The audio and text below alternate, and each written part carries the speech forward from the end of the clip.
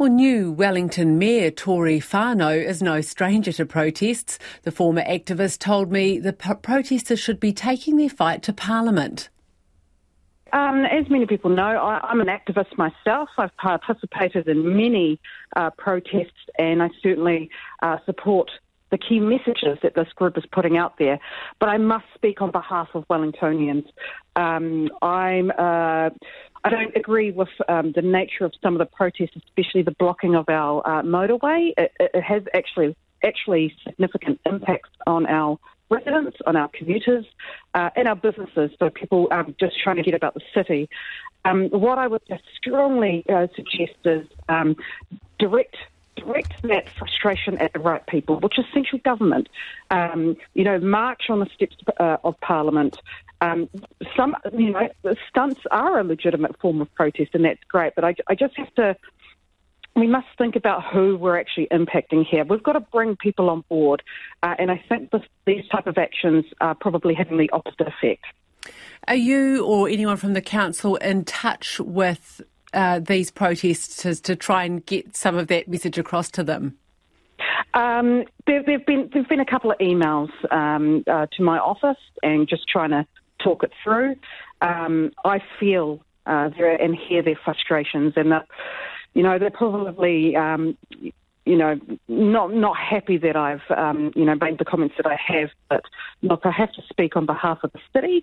There are certainly ways that we can push for meaningful action without impacting Wellingtonians in this way. Do you feel a bit personally torn about having to kind of come out and take this stance? I absolutely do, to be honest, because when it comes to these types of protests, especially anything to do with climate action, look, I am torn, and I almost feel guilty in a way telling people not to do that.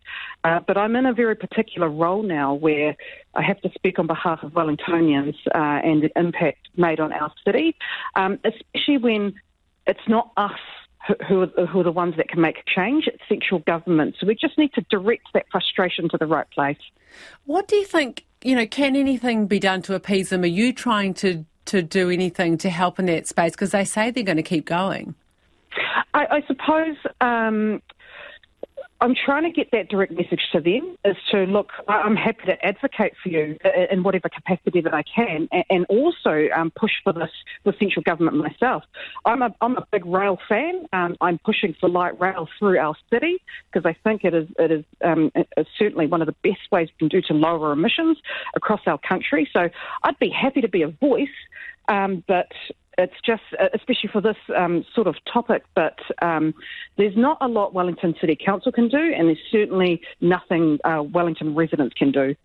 What sort of feedback have you had, or has the council had, about the action over the last few days? Not a lot, to be honest. I know we've had a lot of frustrated residents, but and that's certainly been, we've seen a lot of that on social media, but certainly nothing directed to this office. Are you worried that someone's going to be hurt or injured in this kind of protest action?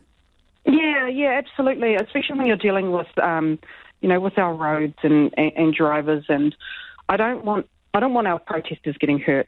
I see they were abseiling off the tunnel, which is certainly one way to do that. But I'd hate for someone to fall. I am concerned about safety. And what would be your direct message to them? My direct message is, I hear you, and I agree with what you're, trying to put out there. And look, I'd love to be able to, share it in whatever platform I have. But oh gosh, I've got myself tied up here. My direct message is, I hear you, I agree with you, but let's just find a better way to get that message through to central government. There are more effective ways. Wellington Mayor Tory Whanau there.